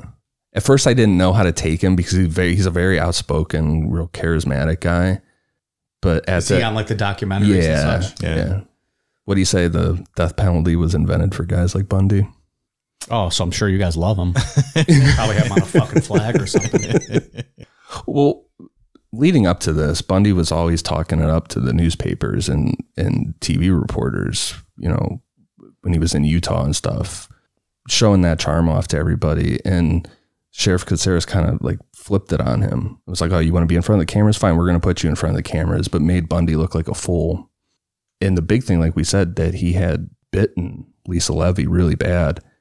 The bite impressions were one of the biggest things for the evidence. And Ken Katsaris drug him out in front of cameras and like had them hold Bundy's mouth open and took the bite impressions on camera in front of a ton of people. Really? Like embarrassed the fuck out of him. Ted was not pleased. No. In his eyes, like he looked kind of like an animal backed into a corner at that point. He did not look like the normal charming Ted Bundy. Forced his head onto it, like to like make the bite, or he did the bite. They like put him back, like they restrained him. And, And this said like bite this, like holding his mouth open, right? Yeah, they straight up held his mouth open. I believe they said in the documentary this is the first time evidence like this, tooth and teeth impressions were used in a case like this. So this is all brand new, which is crazy and good. Like that's wild. And you know, I'm sure he never thought when he bit into that girl's ass cheek that this was going to be maybe his downfall. Yeah, he fought the bite impressions a lot. Like he knew that would be it for him. He tried every legal maneuvering he could think of to get out of that. And when there was nowhere left to go, Sheriff Katsaris just fucking took him in front of cameras and did it. See, now public humiliation, I'm okay with. Yeah. You don't need to kill people. But public humiliation, that's all right. Shame this guy for all the lives he ruined. Shame. Speaking of shame, I'm going to go pee. Bundy stood trial for the Chi Omega murders in June of 1979, and it was the first nationally televised trial. And this was Bundy's time to shine. And during the Chi Omega murder trial, he acted as his own defense attorney. He thought he was going to smooth talk his way out of this, but it became clear early on in the trial that Bundy was just fighting a losing battle. Is this where he was interviewing the officer about what they found at the crime scene and making him repeat it over and over again because he was getting off on hearing about it? Mm-hmm. Awful. Yeah. Where it was like getting to a point where it was weird. It's like, okay, shut up. Yeah. You're getting weird about it. Describe it again, officer. And he did have a legal team in addition. Like he was part of the legal team the judge allowed him to be, and he didn't get along with them, and they fought about how the defense should operate and things like that. He never obtained his law degree. He took some classes, but then all this shit happened. Yeah, he just thought he was a lawyer. Yeah. He's a piece of shit. Him and Keith Raniere. They're both high on my punch list. I've decided. Dave will take Ted. I'll take Keith. Knock him the fuck out. Tag team match. Hell in a Cell. The judge loved this guy, though. Mm-hmm. Or he seemed to be very fond of him. Yeah, he told him afterwards that he wished he would have done something different with his life because he would have made a good lawyer. Yeah. Good luck, young man. And I sincerely mean that, or something like that. Again, that's because of the way he looks and things. But he must have presented himself as some way in the courtroom for the judge to say that. He did. He has that charm that he put on everybody. Unreal. But the evidence clearly showed that he did Judge, this. I wish you didn't kill all those women. Otherwise, you're a swell guy. That's pretty much exactly what he said. Like, who does that? Well, I think that judge is on the Supreme Court. There were two events in the trial that would sway the jury against Bundy. The first was Nita Neary's testimony of what she had seen on the night of the murders. While on the stand, she pointed Bundy as the man she saw running down the stairs and out the front door of the Chi Omega house when she was coming back. The second was the testimony of odontologist Dr. Richard Swooveron. While on the stand, Dr. Swooveron described the bite mark injuries found on Lisa Levy's left buttock. The jury was shown full-scale photographs of the bite marks that had been taken on the night of the murder. The doctor pointed out the uniqueness of the indentations left behind on the victim and compared them with full-scale pictures of Bundy's teeth. There was no question that Bundy had made the bite marks on Lisa Levy's body. His teeth were very crooked. They're very unique. Yes. Oh, wait, I thought he was a very attractive man. You mean he had awful teeth?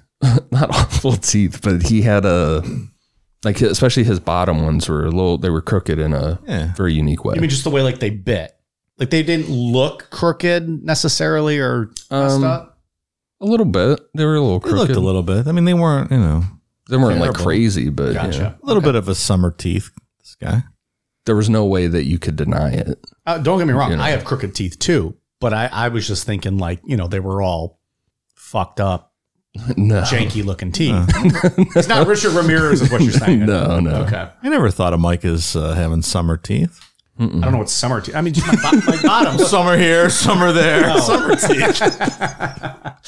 Well, my bottom teeth are crooked. Can you see it? No. Well, let's see. You don't have your glasses on. You can't even see what we're doing here, fella. Yeah, all right. They're not. Did you have braces? I did on the top. I can't remember if I did on the bottom, Clearly not. but I had I had a band that was on my bottom teeth that was cemented to the back of my teeth that was supposed to be there forever, allegedly. That broke off years ago. Never got it replaced. There's still part of the cement on the back of one of my teeth. The dentists are like, if it doesn't bother you, leave it on. But so that's why my bottom teeth are a little crooked. Top teeth are fine, but the bottom are a little off, which is what they said would happen if that thing broke off. And Can't you get a new one? why? Yeah. I don't need them fucking around in there. I'm fine. You're doing quite well for yourself. Thanks. I try to be like one of those people that smiles. Like, well, I don't smile often because, I don't know what happiness is, but I don't show my bottom teeth when I smile. So it's not like anyone really notices. The end. So that's what I go through with therapy. What do you guys discuss with your therapist? So after almost 7 hours, the jury returned to the courtroom on July 24th, 1979 with a verdict of guilty. On July 30th, before that same jury that found him guilty, Bundy's mother testified pleading for her son's life. Bundy was also given a chance to address the court where he said that he was innocent, claiming that the prejudice of the media was responsible for his alleged misrepresentation. He also suggested that the entire proceedings and verdict was nothing but a, quote, farce, which he, quote, refused to accept. He went on to tell the courtroom that it was, quote, absurd to ask for mercy for something I did not do, and I will not share the burden of guilt. That arrogant shit was a miscalculation, and Bundy was sentenced to death in the electric chair for the murders of Margaret Bowman and Lisa Levy. 6 months later, Bundy's trial for the murder of Kimberly Leach started. Bundy decided to not try to defend himself this time, and the strategy was to plead not guilty by reason of insanity. Assistant State Attorney Bob Deckel presented his star witness, who was the firefighter who had seen a man resembling Bundy leading an upset girl, matching Kimberly's description to a white van in front of her school. The defense team argued the legitimacy of the testimony because the man was unable to recall the day he had seen the man and the little girl, which I get it. It's kind of shaky eyewitness, but Deckel continued to press and present even more convincing evidence. The most damaging was fiber evidence, which linked Bundy's clothes and the van he had driven that day with the crime scene. Also, fibers matching those from Kimberly Leach's clothes were found in the van and on Bundy's clothing that he had allegedly worn on the day of the crime. The prosecution's expert witness, who testified about the fiber analysis, stated that without a doubt at some point, Bundy and Kimberly Leach had been in contact around the time of her death. It's hard to refute that evidence. And he never admits this murder. I think it's that shame of killing a child. In the first, remember I was talking earlier about the first 40 or so pages of that book with Stephen McCod. He denies all of this when he's presented with this fiber evidence, even though the fiber evidence, is pretty solid. Is right there. He's like, no, it was not me. I never stole that van. That he will not admit to any of this. It's the same thing like Richard Ramirez. Richard Ramirez killed a 12-year-old girl. I remember, yeah. DNA proved it. There's without a doubt he did it. Wasn't a 9-year-old? Maybe she was 9. He refused to admit it. He would not talk about that at all. Everything else fine, not the 9-year-old. Well, because the kid stuff will get you fucked up in prison. I mean, maybe that's some of it. That's very true. Yeah, when you have to do life. Yeah, you're gonna. Was be that there where a while. Ramirez did life? I can't remember. Probably was think he was California. sentenced. So was it just life? Was there a death penalty even back then? Oh, yeah. For California, was that? But he didn't do that. Did he do life? I don't remember. I know he died from like natural causes. Yeah. Eventually. Okay. Was it one of those times, or was that period where they commuted all the death sentences? That's what I mean. Like maybe he was in that area. Yeah, I don't remember. Somebody who's listened to that show recently will tell us. That was 3 years ago. What the fuck are we supposed to do? There's also the other guy that we haven't done an episode on yet, but Arthur Shawcross, another serial killer. He killed 2 young kids early on, and interviews when anybody tries to bring that up, he just straight up stops the interview right there, and he's like, I will not talk about this. If you want to go down that road, I'm leaving. I'm not talking about it. So I think it's what you said, that you'll get fucked up in prison. That mixed with some kind of shame of not wanting to admit that. Do you think they're thinking about prison? Is that what it is? Or is it the shame? Like, is it weirdly where they draw the line of like regret and remorse as opposed to not? Maybe some of both. Yeah, I don't know. Yeah. There's just something extra horrific, I guess, about killing a kid. I don't disagree. I'm just wondering if they're thinking like the long game, like, oh, okay, I better shut up about that because I know where this is heading. I'm going to be here a while. Yeah, right. The other thing about Kimberly Leach, too, is there was evidence that she was, that he raped her, too. So we're talking about raping a 12-year-old. Yeah. During the penalty phase of the Kimberly Leach trial, Bundy used a really obscure Florida law that if you declare marriage and both people agree in front of the judge at that trial, it results in a legal marriage. As he was questioning Carol Ann Boone, who had moved to Florida to be closer to Bundy, had testified on his behalf during both trials, and was again testifying on his behalf as a character witness, he asked her to marry him. She accepted, and Bundy declared to the court that they were legally married. I declare marriage. I was literally coming up to the mic to say that. I'm sorry. No, it's great. That's good stuff. What a lucky girl. Where they go on their honeymoon. The conjugal visit. Yeah, right. Back in the One of the little cabins in the back. On February 10th, 1980, Bundy was sentenced for a 3rd time to death by electrocution. As the sentence was announced, he reportedly stood and shouted, quote, "Tell the jury they were wrong." And jurors later said that they felt that they had seen the true Ted Bundy in that moment when the anger came out. Like everything dropped for a second and he screamed. Yeah. It's quite a glimpse into the guy. In October 1981, Carol Boone gave birth to a daughter named Rose and said Bundy was the father. Conjugal visits were not allowed at Florida State Prison in Rayford, where Bundy was incarcerated, but inmates would bribe the guards with money to give them alone time with female visitors. Semen smuggler. Is that been 100% proven that that's Bundy's kid? I don't think 100% proven, but I mean, they were married. Well, they declared. I'm 99.9% sure that a guard did watch the door while they fucked. And then the second question is, has there ever been any follow up with Rose, or is she kind of like, fuck this? Yeah, even Carol Ann Boone is gone. I mean, nobody, there's a lot of theories that she changed her name. So she might still be alive out there. We don't know if she's dead or whatever. Yeah, she did a good job of disappearing. Okay. But we'll talk about it in a bit. We'll wrap up. Sorry. No, I didn't put it in the outline, but we'll wrap up with her because she doesn't just disappear because she's had a good conscience, like, oh fuck, I banging Ted Bundy and I helped him escape from jail and shit. So we'll talk about it later, but I still feel like if she smuggled all that stuff in, which led to him escaping, which led to these additional murders, she's It's an accomplice to some murder, sort at of an least, accessory right? or an accomplice here, and has some responsibility for that. a lot of that's him just saying it. So I don't know if there's something like the credibility. They're like, oh, can we trust this guy to bring charges when he's our only witness of it? Or, So they have no proof that she did any of that. It was just him saying it.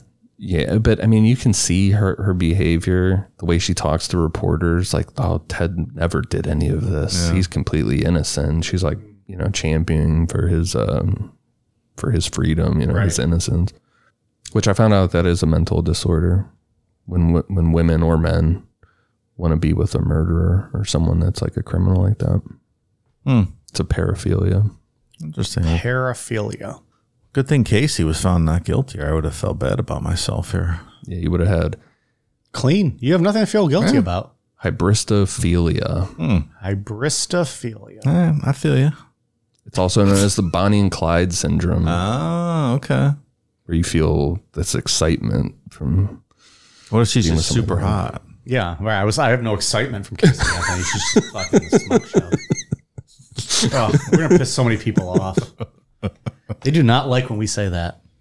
God created her that way. It's not our fault, Mike. The dangle wants. The dangle wants. So Bundy refused to give up, and he believed that he still had a chance. In 1982, he hired a new lawyer and appealed the Chi Omega murder trial verdict to the Florida Supreme Court. However, his appeal was eventually denied. Shortly following the court's denial of a new hearing, Bundy decided to appeal the Kimberly Leach trial verdict. In May 1985, his request was again turned down.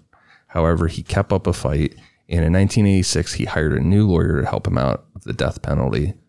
Spoiler, it did not work. That woman's name was Diana Weiner. There is rumor and allegations Her that... name was Dine or Wine her. No, Diana Weiner. Oh, okay. This guy. There's Take option C, 69 her. there's allegations that she started banging Ted Bundy.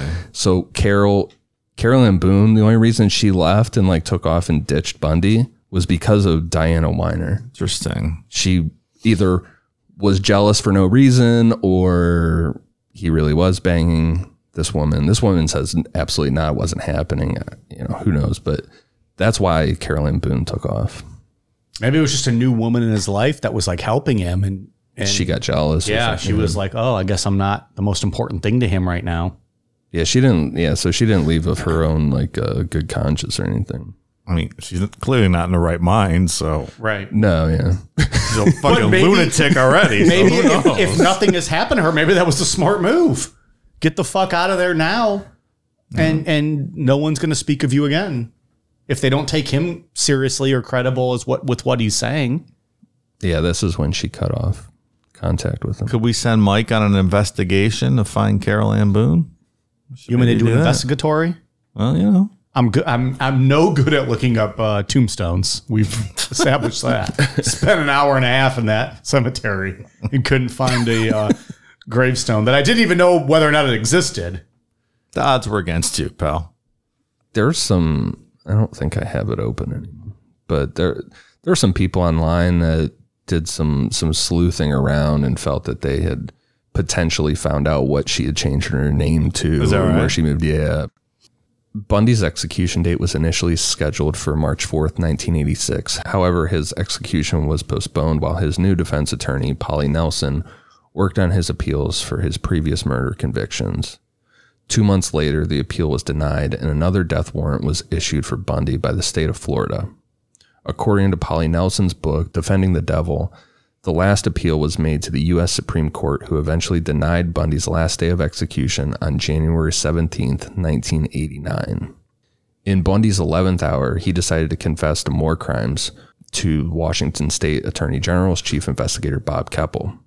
We've talked about Keppel throughout this whole thing, and a lot of the details we used throughout this were his confessions that he made Bundy also assisted Keppel in his hunt for our old friend Gary Ridgway from death row in the mid-'80s, and Bundy really trusted Keppel. Keppel went to meet Bundy in an interviewing room at the prison with a tape recorder where Bundy confessed to, like I said, the stuff we've been talking about the past couple weeks. And he didn't really help with Gary Ridgway. No. People like to think that Ted Bundy was like this. It's like, oh, we talked to the serial killer to catch the serial killer. He gave some solid information about how Gary, like the killer, would probably go back to the crime scene stuff. But a lot of it was just bullshit, like rambling bullshit. No Hannibal Lecter then? No. Didn't whatchamacallit help? Kemper? Didn't he do something with helping people? Or am I just making that up? Am I mixing the stories? He didn't. Maybe we did talk about Bundy. He said there was something Kemper said along the lines of like, there's a lot more of me out there than you think. Maybe that's something what I'm thinking like that. of. Yeah. Which she's absolutely right. And we'll never know that extent, which is terrifying to think about. But finally, on January 24th, 1989, Bundy was executed via electric chair at 7:16 a.m. His last words were towards his attorney, Jim Coleman, and Methodist preacher, Fred Lawrence. Quote, "Jim and Fred, I'd like you to give my love to my family and friends." Outside, hundreds of people sang and danced and set off fireworks in this big pasture across from the prison as the execution was carried out. And then they cheered as the hearse carrying Bundy's body left the prison. It was wild. People were chasing after it and stuff. People were jacked up. They were selling shirts that said Fry Bundy and shit. That was a scene. do we have any idea what his last meal was? Yes, I do. All right. Actually, he did not make a request, so he received the standard last meal from the state of Florida, which includes a steak, eggs, toast, hash browns, milk, coffee, and juice. It's not an awful last meal. He did not touch one bite. Didn't even touch it. He would do some stupid shit like that. I also feel like if I'm on death row and I know tomorrow morning I'm going to be killed, I'm probably not going to have much of an appetite either. And I know we talk about like, what would you have? What would you want? And it's fun to think about like in that sense, like, oh, I would pick this and this. Yeah. I don't know if I could eat anything either. Like, I'm just waiting there like, okay, just kill me, I guess. I'm eating bean burritos, so I shit myself when they kill me and they have to clean me up. You'll always remember me by the shit stains on the wall. I found a good website that had like all the crime scene photos, like ones that I'd never seen before. And there was a picture of him after he was executed. He like looked real peaceful, and he had like these marks, like his head was shaved, and he had like these red marks on his head, but he looked really peaceful. I'm like, did not expect him to look like that. Then I scrolled down, and there was one. They obviously had cleaned him up in that picture. Like afterwards, his fucking head was black, like like fried black. Can we post that? After this week, I don't know what we can post. We had a fucking photo taken down. It was of his Volkswagen. Instagram and Facebook both, right? Took it down. Yeah. Community standard violation. Something for violence. Yeah. I don't know. It's the algorithm messed up or something. Yeah. Yeah, I was shocked when I saw the actual picture. I'm like, God damn. Oh, I got to see that. Yeah, it just looked I think like... I've seen that before, though. Can you send it to us and we'll... Okay. Post it. Post it. Maybe we will. I don't... Okay. People probably want to see that after the fucking 3 weeks we just had. Oh, yeah. We don't do crime scene photos, obviously, anymore because, I don't know, it's not tasteful and we don't need that. No. This guy, like the sheriff said, is who the death penalty was made for. I'm completely fine with Ted Bundy being executed. Yeah. He was cremated in Gainesville, and his ashes were scattered at an undisclosed location in the Cascade Range of Washington State. Unclear by who. There are a ton of murders that Bundy is still considered a suspect in. Bundy told Detective Keppel in an interview they did in 1987 that there were some murders that he would never talk about because they were, quote, too close to home, too close to family, or involved victims that were very young. So I just wanted to run through some of these. Anne Marie Burr, age 8, disappeared from her home in Tacoma on August 31st, 1961, when Bundy was 14. An unknown tennis shoe imprint was found by an overturned bench used to enter her house. Due to the small size of the shoe, police believed that the perpetrator was probably a teenager. The Burr house was on Bundy's newspaper delivery route. The victim's father was certain that he saw Bundy in a ditch at a construction site on the nearby UPS campus the morning his daughter disappeared. Other circumstantial evidence implicates Bundy as well, but detectives familiar with the case have never agreed on the likelihood of his involvement. Bundy repeatedly denied being responsible and wrote a letter to the Burr family in 1986 denying it.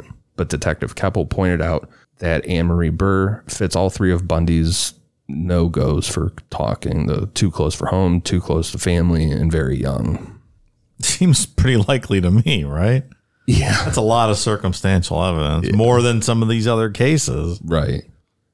Flight attendants Lisa Wick and Lonnie Trumbull, both age 20, were bludgeoned with a piece of wood as they slept in their basement apartment in Seattle's Queen Anne neighborhood on June 23, 1966. Lonnie died from her injuries and Lisa survived. Bundy was in the area at the time. This fits his MO. Mm-hmm. This would have been early of that escalation we talked about too, with like just the breaking into the house, bludgeoning in the head. And you can never tell with him because he always told people different things. Sure. You know, as far as when he started. Well, that's what I mean. Well, like we talked about with like that was the Chi Omega sorority house when he just broke in and started attacking these women. And that seemed different than what we had discussed. So maybe that was something a little further that he had done. Right. He just chose not to talk about that shit. Vacationing college friends Susan Davis and Elizabeth Perry, both 19, were stabbed to death on May 30th, 1969. Their car was found that day abandoned beside the Garden State Parkway outside of Summers Point, New Jersey, near Atlantic City, 60 miles southeast of Philadelphia. And their bodies, one nude and one fully clothed, were found in nearby woods 3 days later. Bundy attended Temple University from January through May 1969 and did not move west until after Memorial Day weekend. His accounts of his earliest crimes changed, like we said, based on who he was talking to. But he told forensic psychologist Art Norman that his first murder suspects were two women in the Philadelphia area. Rita Curran, age 24, she was an elementary school teacher and part-time motel maid, was murdered in her basement apartment on July 19th, 1971 in Burlington, Vermont. She had been strangled, bludgeoned, and raped. The location of the motel where she worked, which was adjacent to Bundy's birthplace, the Elizabeth Lund Home for Unwed Mothers. Bundy told Detective Keppel that he murdered a young woman in 1971 in Burlington when he was there to get information about his birth, but denied specific involvement in the Patricia Curran case on the eve of his execution. No evidence firmly places Bundy in Burlington on that date, but multiple municipal records note that a person named Bundy was bitten by a dog that week, and long stretches of Bundy's time, including the summer of 71, are still unaccounted for completely. Boy, you can make strong cases for all of these. Yeah. Especially this one, too. Fit, yeah. Rita Jolly, age 17, disappeared from West Lynn, Oregon on June 29th, 1973. Vicky Holler, age 24, disappeared from Eugene, Oregon on August 20th, 1973. Bundy confessed to 2 murders in Oregon without identifying the victims. Oregon detectives suspect that they were Jolly and Holler, but were unable to get an interview with Bundy to confirm it. Both of them are still classified as missing. Sandra Weaver, age 18, a Wisconsin native who had been living in Utah, was last seen in Salt Lake City on July 1st, 1974. Her new body was discovered the following day near Grand Junction, Colorado.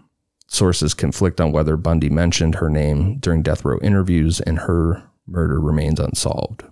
Melanie Cooley, age 18, disappeared on April 15th, 1975 after leaving Nederland High School in Nederland, Colorado, 50 miles west of Denver. Her bludgeoned and strangled body was discovered by road maintenance workers 2 weeks later in Coal Creek Canyon, 20 miles away. Gas station receipts placed Bundy nearby on the day Cooley disappeared.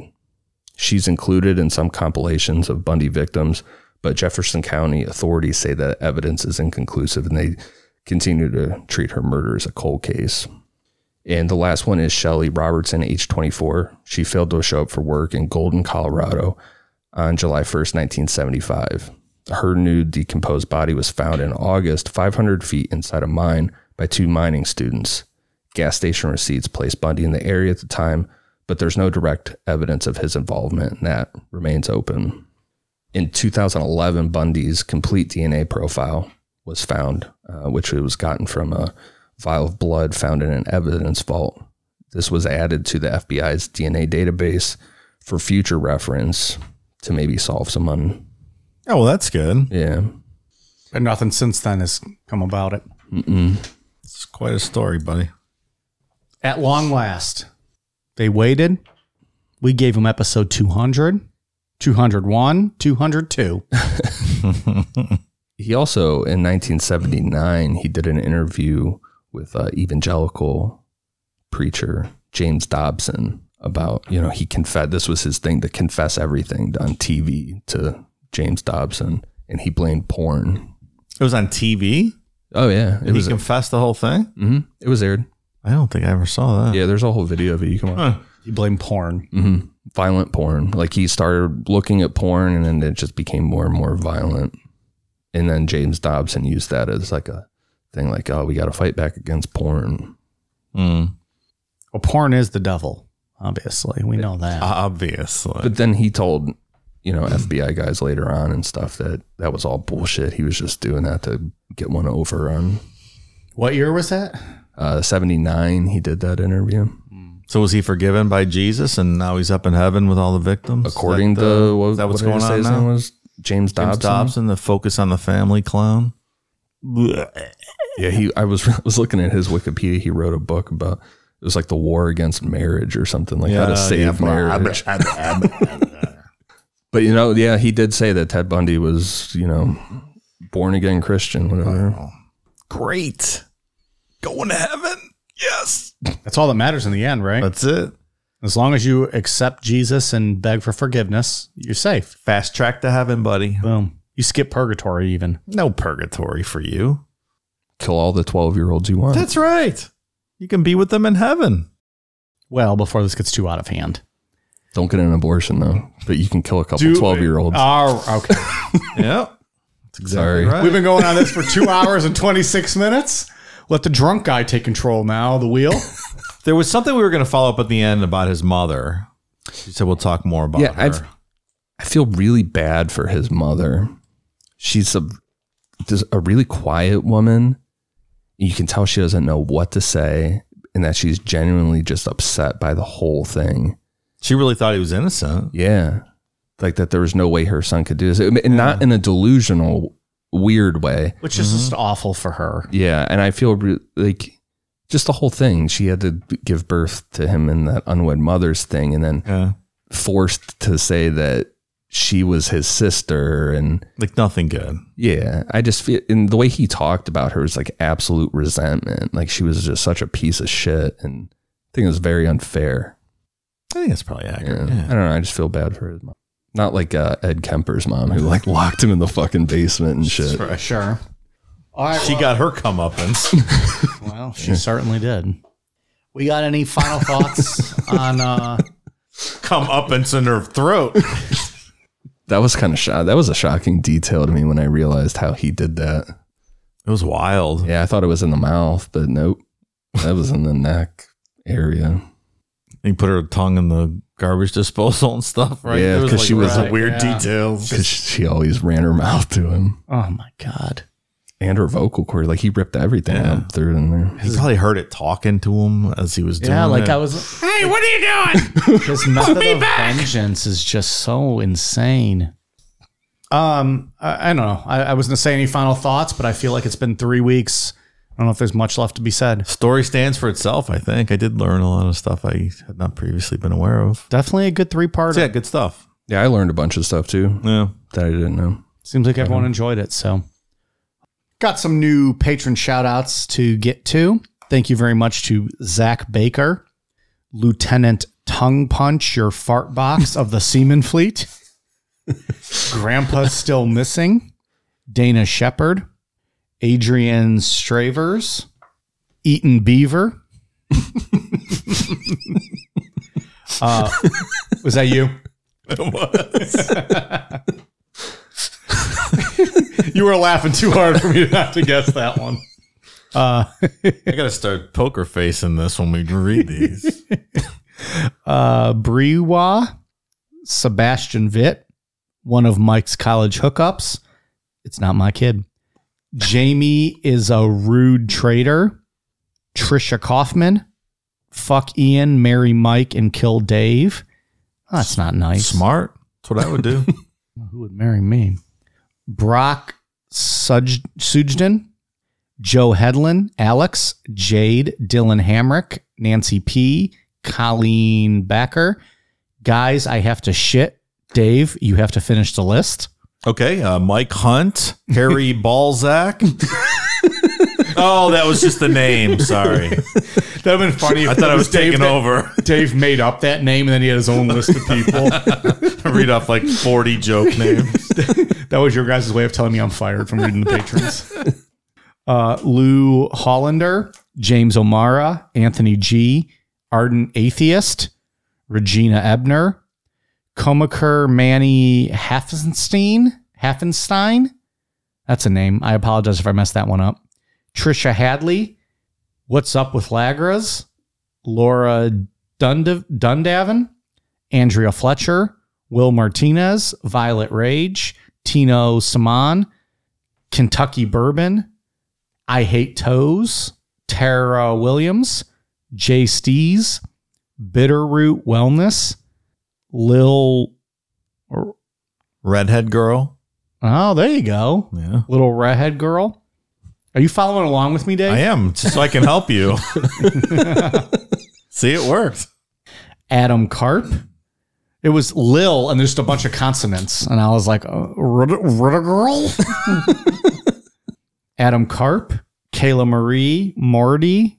Serena J. Joseph Sanders. Steph Leopard. Liam McLaughlin, Danielle, Annabelle, yes, like the doll, and Brandon High. Thank you all very much. Patreon.com/Necronomipod. Ian. For iTunes, I have one for Nikita Green, Javi Namapod, Ian Sugar Dad. Still waiting on that check. Fuck yeah. Michelle, Silverbridge Cinderella, Slayer, 666. Hell yeah. Blueberry Goo, Panda Bear Bush. What does that mean? I don't know. Intriguing. Johnny Maya 1, Jay Lewis 89, and Cindy Magoo 10. Thank you guys for the awesome reviews. Samantha Loves Dave forgot to update her review this week. She must have. I like this. I guess. How about this commander fleet or whatever we're building? This is a fucking army or a navy at this legit, point, right? Like, we need to make shirts, I think. It's the same fucking person probably every month, just like quitting and re-signing up with a new email or whatever. All right, Dave, what do you got? International, I have one for Not Joe Peck from New Zealand and for Andrew 1975 from Australia. So thank you for the kind reviews. And with this being 4th of July weekend, I'd be remiss if I did not play this clip. Bag up, Terry. Put in reverse, Terry. Put in reverse. Oh, Lord, Jesus. Oh, Lord. Oh, Jesus. What you doing, Terry? Terry, what you doing?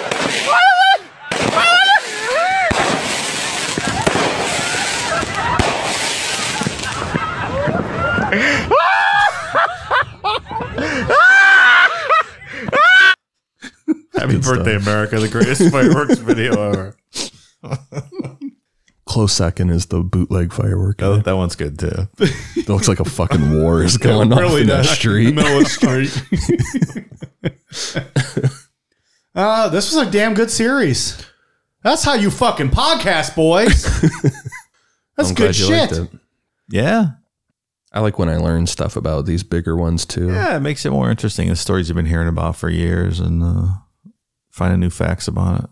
And hopefully people liked it. I mean, literally since episode 1, people have been asking for us to do Ted Bundy. Yeah, of course.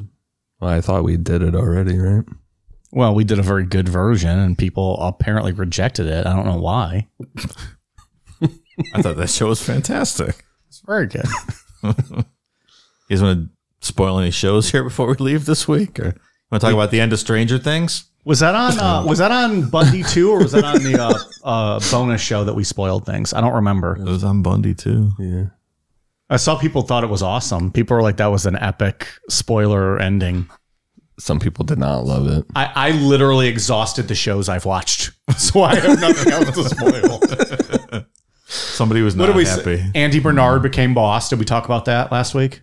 You did say that, yeah. Oh, you did? Andy Bernard became boss. We talked about Californication. We talked about West Wing. Yeah. Curb Your Enthusiasm still going. I can't spoil that.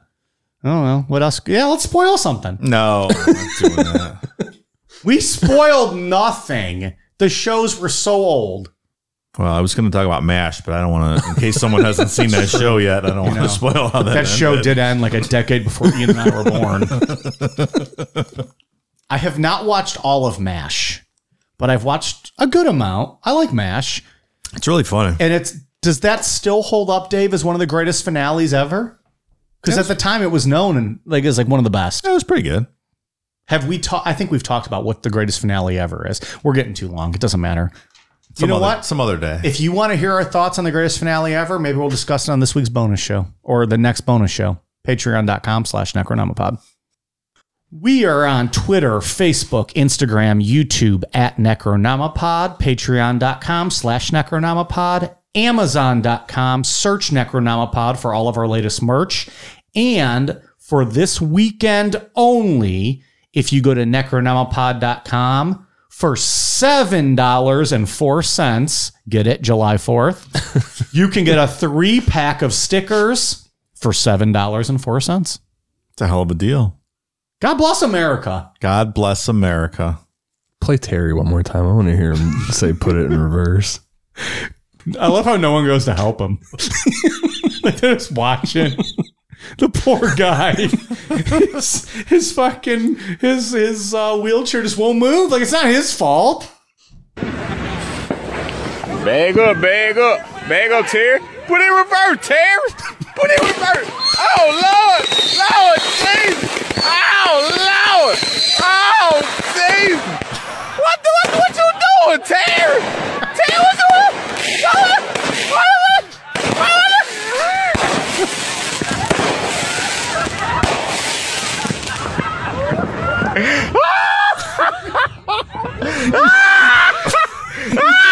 Nobody helps him. Nobody runs over there and pulls him away. Fireworks fucking up is one of the funniest things ever. Yes, it is. Well, until it blows limbs off, but Yeah. good thing it didn't happen to Terry. Oh, yeah. Terry, it seemed like fine. Terry made it out all right. Yeah, he was all right. Might have lost some hearing on that, though. His ears were probably fucking ringing. For a long time. So anyways, Necronomipod.com. We'll have a sale on 3-pack of stickers if you guys want to check that out for this special holiday weekend only. All right, you guys ready for a cool down beer? Cheers.